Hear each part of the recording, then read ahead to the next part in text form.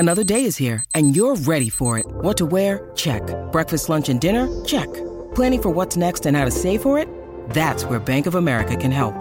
For your financial to-dos, Bank of America has experts ready to help get you closer to your goals. Get started at one of our local financial centers or 24/7 in our mobile banking app. Find a location near you at bankofamerica.com/talktous.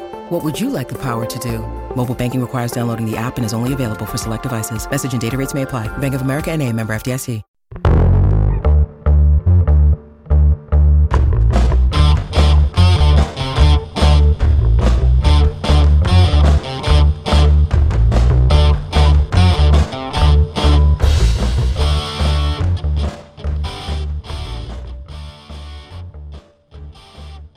Hello and welcome to the Daily Gopher Sky U podcast. With me today, I am U Street. With me today is Andy, Gopher Guy 05. We got the axe back, baby. To get the axe back, and Blake, Iowa Gopher. Happy to be here. You should be happy to be here. In fact, generally, I think we're happy to be here. We're happy to have you with us as always. We're particularly happy this week because the University of Minnesota retains, as Andy mentioned, Paul Bunyan's axe. Andy, you were in fact one of our men on the ground in Madison, Wisconsin. Can you describe the Wisconsin postgame for us? Yeah, it was pretty fun. The one thing that we can all be bitter at with Wisconsin is they got rid of a lot of the really good places where fans can get down to the field since they did that whole multi-million-dollar redo of their end zone opposite the student section there. So that's all premium seating. So in 2018 we were down first row right there behind the end zone and could get up close. This one, you're basically shunted to the corners, so we were in a much less opportune place to both touch the axe and hang out with some of the players post game. But anyways, no, it was good. It was the typical progression of, all right, do we got this? To I don't know, to yes, to no, to we started out, we were up in the upper deck, and then right after the Brockington touchdown, we decided to head down. And we got down to the top of the lower concourse right as Wally got the interception. So we're like, okay, we're feeling good. And then we went down to one of the corners trying to think we could get close to the tunnel, and we couldn't. And that's when Trickett missed the field goal. So then we ran over to one of the opposite corners, and we did get down pretty close to the field there and had a really good view in the corner of the end zone of the Wisconsin drive in the last 30 seconds or so. All four passes were right towards us. So yeah, it was pretty good. It was an exciting feeling. Winning the axe is great. A lot of the players' families seemed to be over by us. Trey Potts came over. Mario Sori-Marin came over and actually hopped the fence to go up and give somebody a hug. Not more than about 5 or 10 feet from us. So it's a lot of fun being on the ground when the Badgers win when the Gophers beat the Badgers in Madison. We now have got that twice in the last 4 years. So, yeah, I could get used to this feeling. I don't expect it's going to last, 15, 16 years in a row like Wisconsin did to us, but I will take 2 straight road games we can be at where we shut out the Wisconsin fans and celebrate postgame. Blake, I'm sure you want to talk a lot about the most important stat of the game, which was Mark Crawford averaging more than 40 yards a punt. Well, first I just want to say, just disappointed that Mariano Sori-Marin didn't leap into the stands and hug Andy. It's just this was going to be his last opportunity to get that hug from Mariano Sori-Marin since he graduated after the bowl game. But just disappointed in that first and foremost. But yeah, Mark Crawford, I don't know what the best word to describe it is. He's just determined to be average. Just like you need 60 yard or 50 yard punt from him, you're going to get 40. If you need 30-yard punt from him, it's probably going to be 20. It's just he always just right below that bar of what you need, and it was an interesting game special teams wise because they didn't do anything. The special teams didn't really do anything to help them. I'll say that.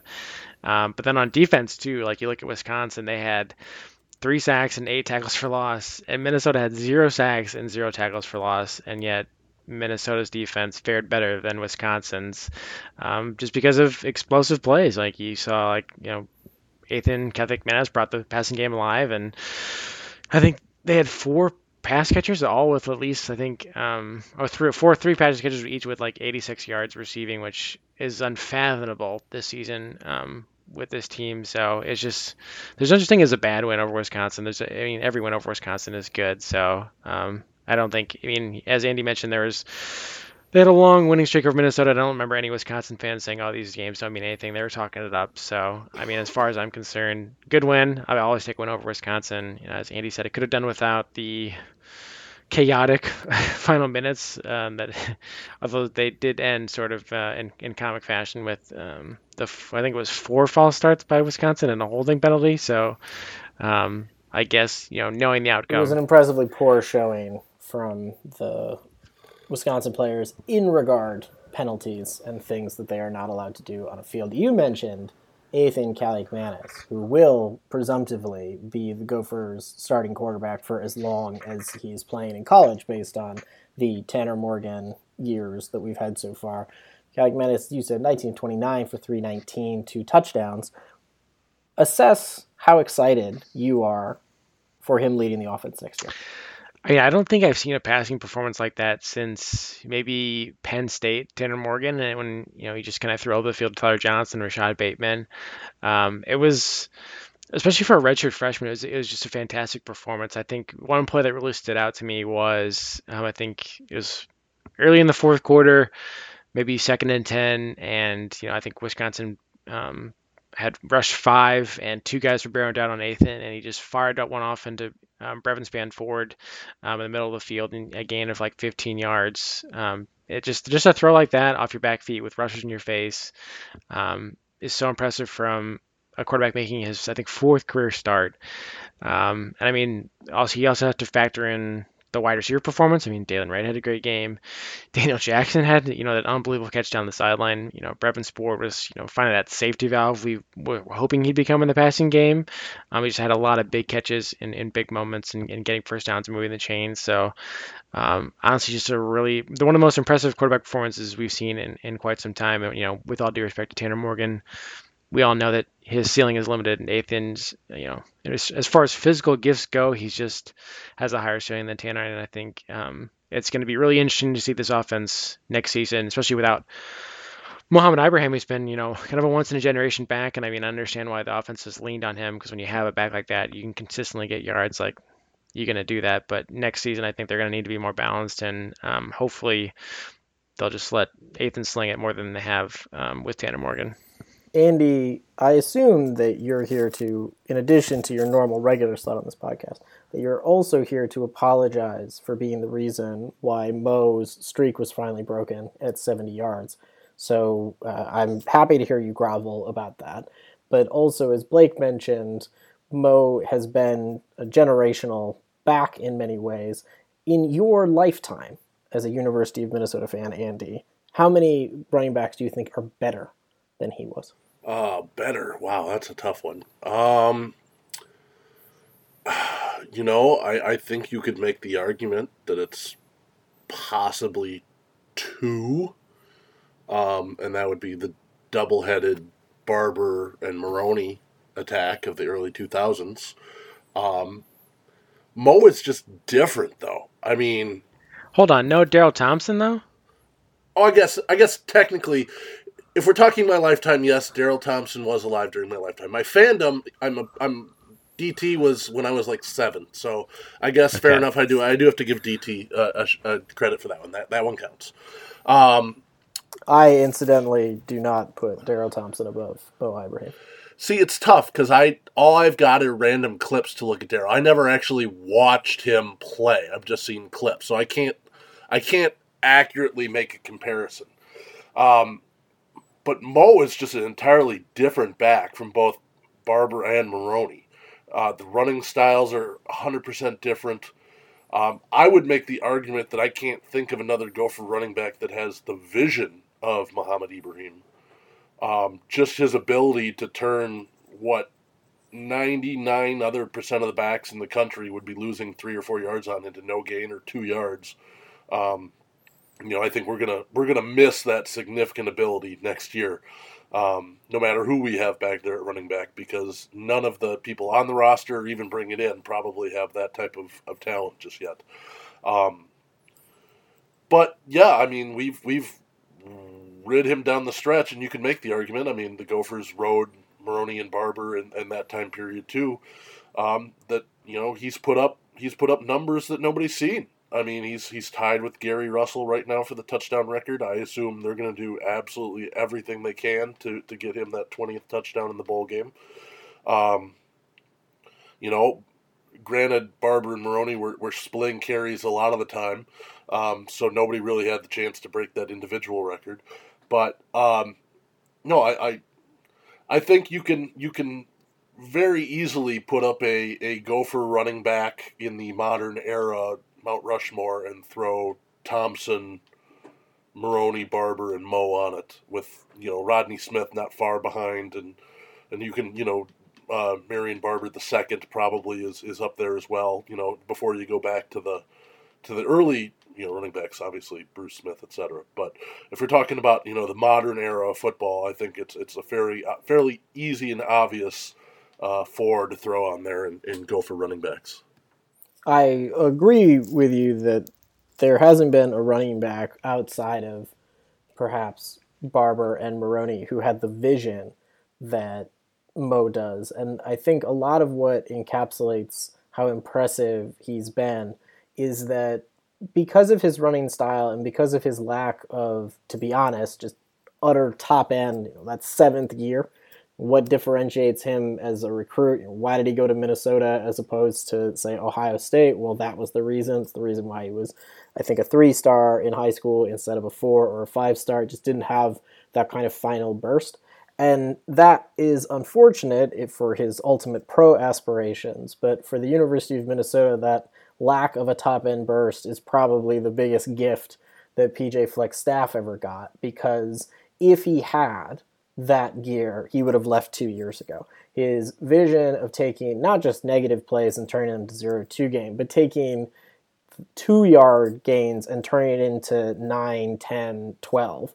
His ability to read the zone so well. Some of that probably has been playing a long time in the same system, but just reading that outside zone so incredibly well and knowing not only this is where I'm putting my foot in the dirt for this cut, but also I'm going to cut in here as opposed to somewhere else. There are little pockets of space. His low running style, incredibly strong, such that it usually takes 1 to 2 dudes to just like sort of slow him up.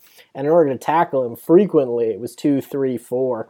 And if he got into the sort of secondary, got through the front 7, regularly 3 to 5 guys necessary to finally bring him down. That is an utterly special talent, and we are greatly gifted to see him. The record of 100 straight games with 100 yards is one of the most impressive running accomplishments I've seen in my lifetime, precisely because this Wisconsin game is a good example of just how hard it is to do that when everyone is keen in, as Blake mentioned. Blake, I'm not going to ask you to pine for Mo Ibrahim, but instead I would like you to pine for other players who received all Big Ten mentions. Which of these players do you think was slotted correctly, and who's been snubbed? Well, I think obviously Mohamed Ibrahim was accordingly made first team all Big Ten, along with John Michael Schmitz. I have no issue with any of those. I was a little bit surprised with the offensive line. I know I honestly wasn't expecting Axel Rutschmeyer or Chuck Filianga, both offensive guards, to make any of the teams. They both showed up in third team, and that's fine with me. Obviously, Arion Tertiary and Quinn Carroll both made honorable mention. I think many Gopher fans would have issues with maybe Quinn Carroll being even honorable mention, but I'll leave that to them to discuss. I think the one most surprising ones is probably Brevin Spann-Ford being all Big Ten honorable mention.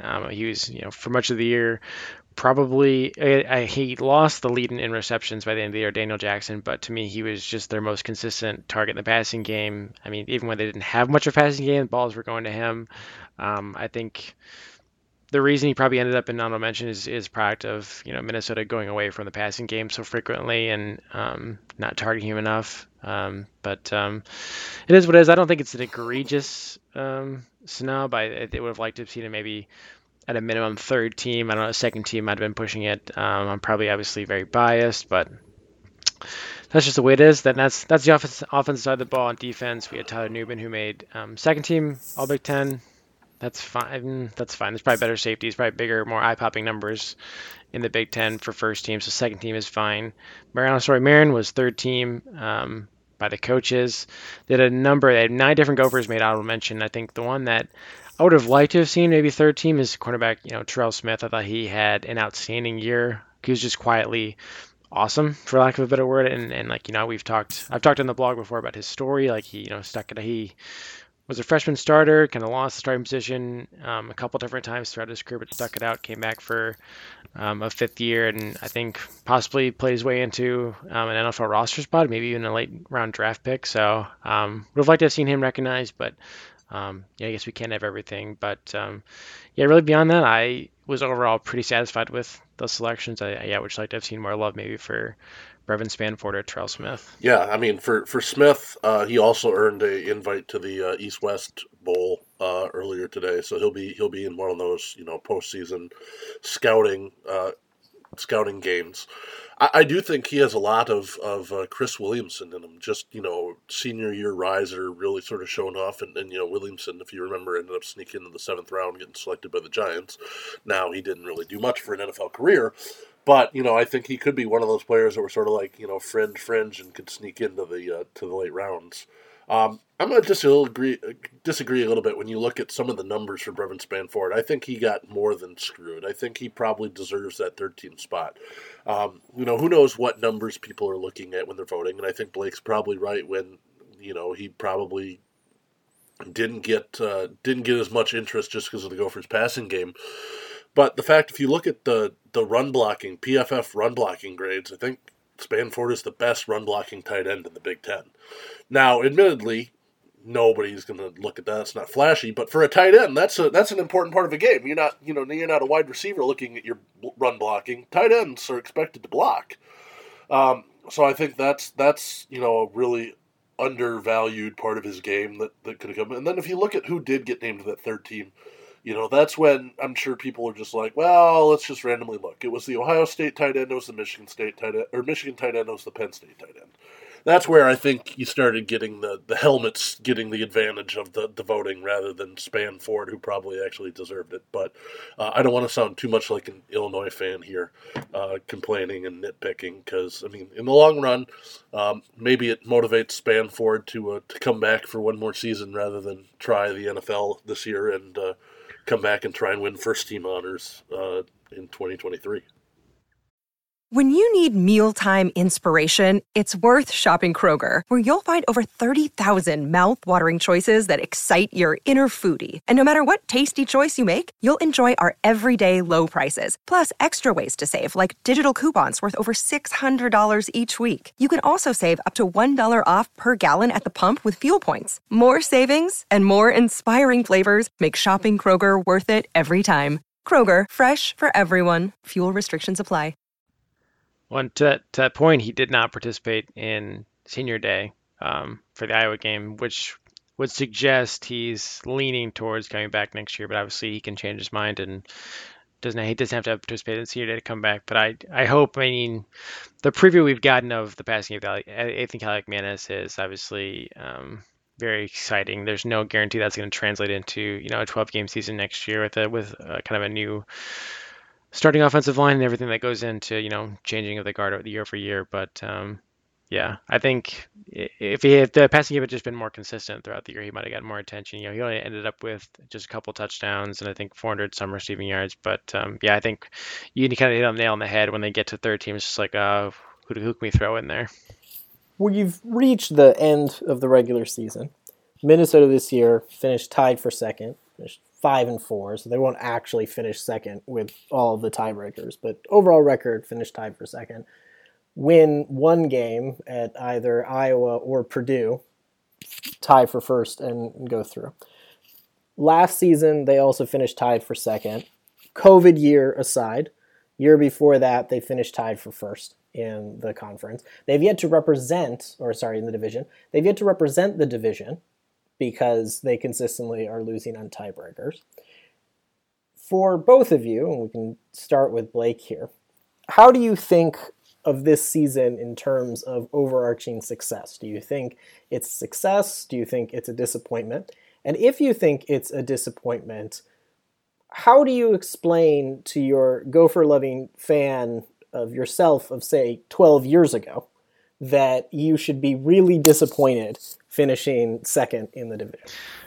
I just don't think this program is in a position to take 8-win seasons for granted. And I think two things can be true. I think you can say it was a good season, but a disappointing season. Like they left some meat on the bone. There missed opportunities. Obviously, you think particularly of the Purdue game, the Iowa game. If they just win that Purdue game, they're in the Big Ten championship. Obviously, I mean, we all know how I feel about the Iowa game. That one's going to haunt me for at least another year. So the less said about that, the better. But, people pointed out too, well, you won 8 games, but you didn't beat anybody with a winning record. Best win was 6-6 Wisconsin. That's fine. I mean, you at least want to beat the teams that you should beat, which they did. And I mean, they just didn't beat the good teams. And I mean, that's when you're 8-4, that's kind of the deal. But then at the end of the day, they finished above 500 in the Big Ten, which is not nothing. They, as you mentioned, they finished tied for second with Illinois and Iowa in the division. Overall, I mean, it's just, I would say it's a good season, but I mean, you just left a little dissatisfied with those missed opportunities. But yeah, I think in that one, and to end it with the win against Wisconsin, I mean, as I mentioned earlier, there's no such thing as a bad win over Wisconsin, so it's always good to kind of end the season on a positive note and take them down. And then with the bowl game, you have a chance at a 9th win, which is, they finished 9-4. That's to me like an objectively good season. I think we're just not in a position to take that for granted at this point. Andy, as Blake mentioned there, the Gophers are going to go to a bowl game. I'm interested in your thoughts, of course, on the season as well, but I'm also interested, after you provide your thoughts, on how excited everyone should be about the Pinstripe Bowl, which seems to be the most likely landing place as we record this on the 30th of November. Yeah, if I had to give a letter grade to the season, it'd probably be a solid B. Overall, it was pretty good, had high moments, had low moments, and, as you said, you look at it back 10 years ago and you're like, how are we supposed to feel bad about it at 8-4 regular season? But when you just look deeper and realize how close we were to getting over that hump for the second year in a row, just, a few less idiotic plays, one less injury, if Mo's not hurt for the Purdue game, it's one of those things where you recognize that things went really well, but you recognize that, you're just inches away from getting over that hump, and yet you keep getting to the top before sliding back down. So hopefully one of these years we can get over it, although obviously with the realignment things get considerably harder here after next year, and next year the schedule does us no favors. So it's definitely going to be a steep climb for the Gophers to get back in the position where they were the last 2 years, but hopefully PJ Fleck can continue to change his best and grow, and we can continue to climb upwards and get the Gopher fans what they really want one of these years. As you said, speaking about bowls, the most interesting thing coming out of the week before the bowl assignment, where everybody's sort of lobbying and swapping, is that it sounds like currently Ohio State, who's ranked 5th in the college football playoff rankings, has pretty much gone to the Rose Bowl and said, you should not pick us. The Buckeyes were in the Rose Bowl last year and apparently didn't sell out their allotment, and they're really worried that had they gone back to Pasadena this year, that would be even worse. So it sounds like Penn State, again, assuming Ohio State doesn't back their way into the playoff, which is still a possibility, Penn State will take the Rose Bowl slot, and Ohio State will move to the Orange Bowl. By doing that into the weird bowl calculus that everybody fits with their assigned slots and stuff like that, the Big Ten loses their slot to the bowl formerly known as the Outback Bowl, that's now the ReliaQuest Bowl, to either Notre Dame or an ACC team. So basically, it was an argument going into the after the Wisconsin win that Minnesota had a good shot at the Duke's Mayo Bowl, or maybe even the Music City Bowl, and it would just basically take leapfrogging an Illinois team or something like that to get to a little bit nicer bowl. Now, when the Big Ten loses one of their peon bowl slots, not one of their top ones, it shoves everybody back. And you've got to figure that Purdue, by winning the West, is probably slotted into the remaining New Year's Day Florida Bowl, so they'll go to the Citrus Bowl. So then basically it comes down to Duke's Mayo between and Music City, probably between Illinois or Iowa, although I saw I think the Big Ten really wants to get Maryland into that Duke's Mayo slot so they can play one of their former ACC rivals in that game. But long story short, Minnesota is damn near locked into the Pinstripe. When the Big Ten extended the contract with the Pinstripe Bowl through 2025, they intended to try and continue to keep in the language that the Pinstripe was to take a new team for each year of the contract. This is apparently year 8 of the contract, and they've been 7 different teams in there before. So if you look at the teams that in theory are in the right zone to go to a potential bowl, that pretty much leaves Minnesota and Illinois as the only 2 possibilities. The trick being is you can't drop Minnesota further back because they were in the Guaranteed Rate Bowl last year, so that bowl is not open for Minnesota. So then you're not going to have Wisconsin leap them after the Gophers beat Wisconsin. So I think, looking objectively, I think Minnesota is pretty much locked into heading to New York City for a 1 p.m. kickoff on Thursday, December 29th against a ACC school, which, if you look at all the projections that have come out this week, appears it's going to probably be the Syracuse Orange. Can we talk about how much of a downgrade it is to go from the Outback Bowl to the ReliaQuest Bowl? I mean, that's so depressing. Yeah, no, it's a brutal name change. I mean, obviously bowls have had illustrious name changes history, and yeah, going from the Outback and the coconut shrimp and the bloomin' onion and all that to I don't even know what the hell ReliaQuest is, to be brutally honest. I have no idea if they're like an investment firm, if they're a real estate firm. I have no clue at all. I'll tell you right now, I'm never going to do business with them. I don't know what they do. I don't care what it comes to. Based on this alone, I will never do business with them because they took away my Outback Bowl. I can tell you what ReliaQuest is, and for our listeners, we are not sponsored by them, though to ReliaQuest, we are happy to be sponsored by you. They are a cybersecurity company that delivers predominantly threat detection, investigation, and response. They are based out of Tampa, Florida. So either that should make you very, very excited about their ability to detect threats, or very not. If you've ever been to Tampa, could go either way. At least it's not Orlando. I'll take the threats. I don't need detection. No, I'll take it. The one thing that will be interesting when all the bowls come out on Sunday is if you're into the Schadenfreude. There is one definite potential if Maryland gets to stay at the Duke's Mayo game because they want that potential sellout in Charlotte against an ACC school. Illinois is probably going to do what happened to Minnesota last year, where they probably should have been to at least a bowl 2 or 3 tiers better, but they're going to end up in Phoenix in the Guaranteed Rate Bowl. And if you thought the Illinois fans were mad online about Chase Brown being snubbed for first team All Big Ten for Mo Ibrahim, when Minnesota goes to a bowl 2 tiers better than them, it's going to be fun to read. I'm not going to lie. Andy, always here for the Schadenfreude of Illinois fans and the ability to say words in German. The Gophers are going to the postseason in football, but the Gophers are also going to the postseason in volleyball. Blake has no idea what I'm talking about, but fortunately Andy does. Andy, can you give us a very quick breakdown of sort of early rounds that the University of Minnesota will be playing in volleyball? Yeah, so the NCAA tournament bracket was announced last Sunday night, and the Gophers, probably by virtue of 2 huge road wins last weekend at top 10 ranked Ohio State and Nebraska, really solidified their spot. They ended up getting the number 8 national seed, the number 2 seed in the Texas bracket. Texas, the number 1 overall seed, who defeated the Gophers 3-1 earlier in the year in Austin. But Minnesota, as the number 2 seed in that bracket, the number 8 overall, gets to host the first 2 rounds of the NCAA tournament at the PAV this weekend. So Minnesota opens with the Southeast Louisiana something Eagles. I honestly don't know. The Southeast Louisiana is the winner of the Southland Conference. They've played absolutely nobody. If Minnesota does not win that one 3-0 in rapid fashion, they should probably be worried. Assuming they win that one, they then will play in the second round Saturday night against the winner of Florida State or Northern Iowa, that game being earlier Friday at the PAV. All 3 games will air on ESPN Plus. So if you're looking for the action this weekend, Friday night and Saturday night, ESPN Plus is where you'll find it.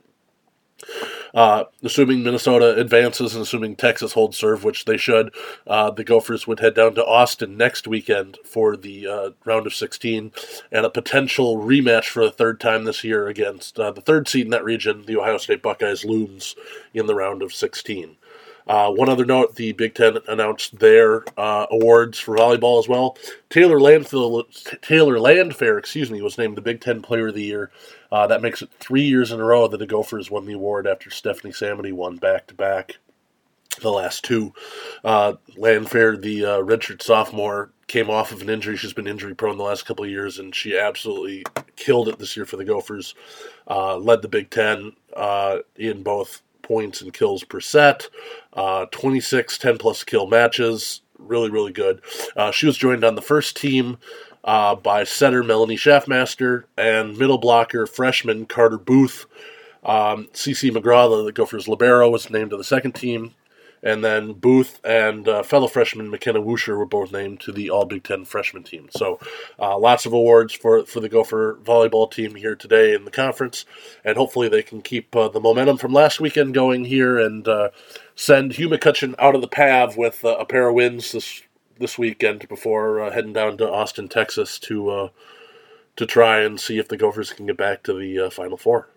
If you have the ability to go, definitely recommend it. It's a very fun atmosphere. Certainly postseason anything is a fun time. It's been a fun time hanging out with these fellas. It's been a fun time hanging out with you. Make sure to check out the Daily Gopher for not just your postseason volleyball facts, but it is also basketball, which is heating up, and we're choosing not to talk about because they have not been very good on both the men's and the women's side, as well as a variety of other winter sports, and of course, additional football-related content. Until then, go Gophers, Sky Yuma, row the boat.